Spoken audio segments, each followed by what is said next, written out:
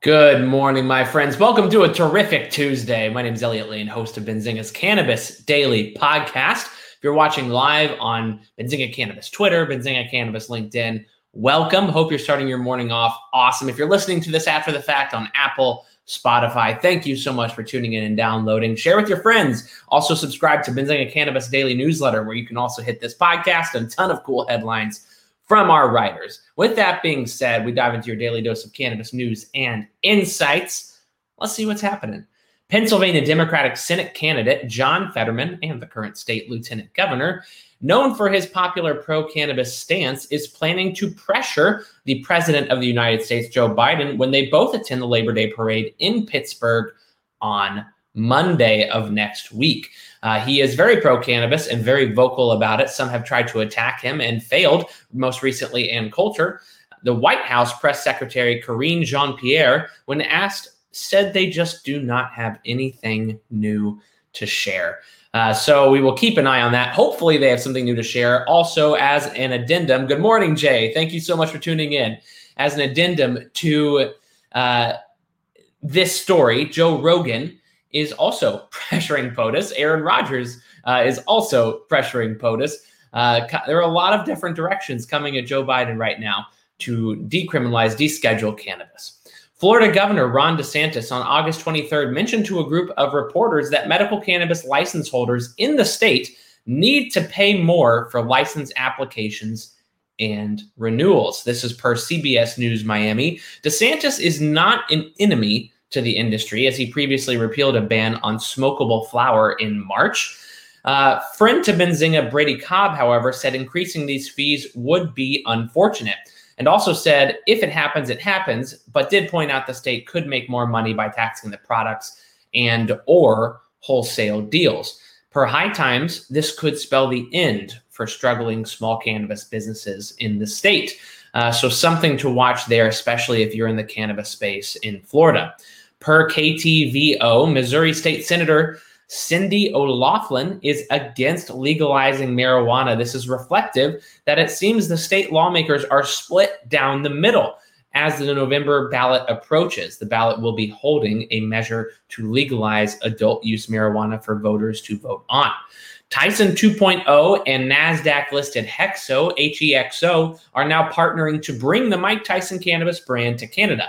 An exclusive partnership for HEXO. This will include flower, pre-roll, and edibles. I think an exciting partnership and definitely benefits HEXO. Hopefully we see this improve their bottom line. Flower One reports, FLOOF. Y'all remember when I said we're coming to the end of earnings season? I think I straight lied to your face. So we are back at it today with several earnings reports. Flower One, FLOOF on the OTC, reports their second quarter revenue of $7.9 million, down from $18.3 million year over year. Took a pretty big hit. Kellen O'Keefe, the CEO, talks about significant market pressure from the black market and pandemic has caused heavy price compression in what was already a very competitive market in Nevada. Cansortium reports, CNTMF on the OTC, second quarter revenue hits a record high of $22.4 million, up 14% sequentially and up 36% year over year. They do reaffirm both guidances of revenue and adjusted EBITDA. The biggest improvement seems to be on the cultivation side, where a facility has fully come online in Sweetwater and another in Tampa has doubled yield. So whatever the newer CEO Robert is doing, he is continuing to improve the product that they already have, as well as expand. So exciting things out of Cansortium, a Florida operator, looking to open 4 to 5 new stores in the state by the end of the year. The Green Organic Dutchman, a Canadian licensed producer, TGODF on the OTC, reports record quarterly net revenue of $11.63 million, up 43% year over year and up 10% sequentially. Their adjusted EBITDA did improve, I think, some 80%, however, still at a loss. So we are hoping to see that in the next few quarters, perhaps by this time next year, see that positive. Gabby, GABLF on the OTC, a California operator, reports as well. Revenue of $5.2 million, down from $7.1 million year over year. However, that is mostly due to them closing their wholesale business, which has been, the wholesale market in California has been massively affected and undercut by, again, pricing pressure. So with that being said, I'm not looking at this and judging them long term. So I'm going to keep an eye on Gabby's third quarter reports coming up in the next few months. Riv Capital, last but not least, CNPOF on the OTC, their first quarter 2023 revenue of $1.5 million. They did not report last year. They are newer, I would say, to the space as an operator. They used to be an investment vehicle. That being said, their success in the near future is greatly tied to the Northeast and the New York market, given their acquisition of Etain.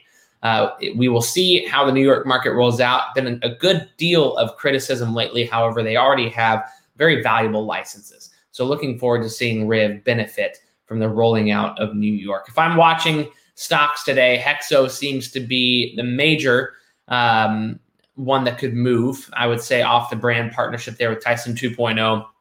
Consortium seemed to have a great report, in my opinion, and I will continue. I think Riv, Gabby, T-God, and Flower One, keep an eye on. We'll see if they move a lot, given where they trade.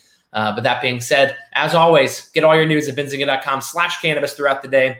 Each article streamlined to the point, and we'll get you all the news you need at bzcannabis.com. If you want to attend the industry's best finance event in September 13th through 14th, we announced our new Cannabis Award finalists yesterday. You can check those out on bzcannabis.com to see who we are honoring on September 12th in Chicago. Have a wonderful Tuesday, y'all. We will see you again bright and early tomorrow. Tune in today, 4 Eastern Time, Benzinga's YouTube, for another great interview with industry-leading executives.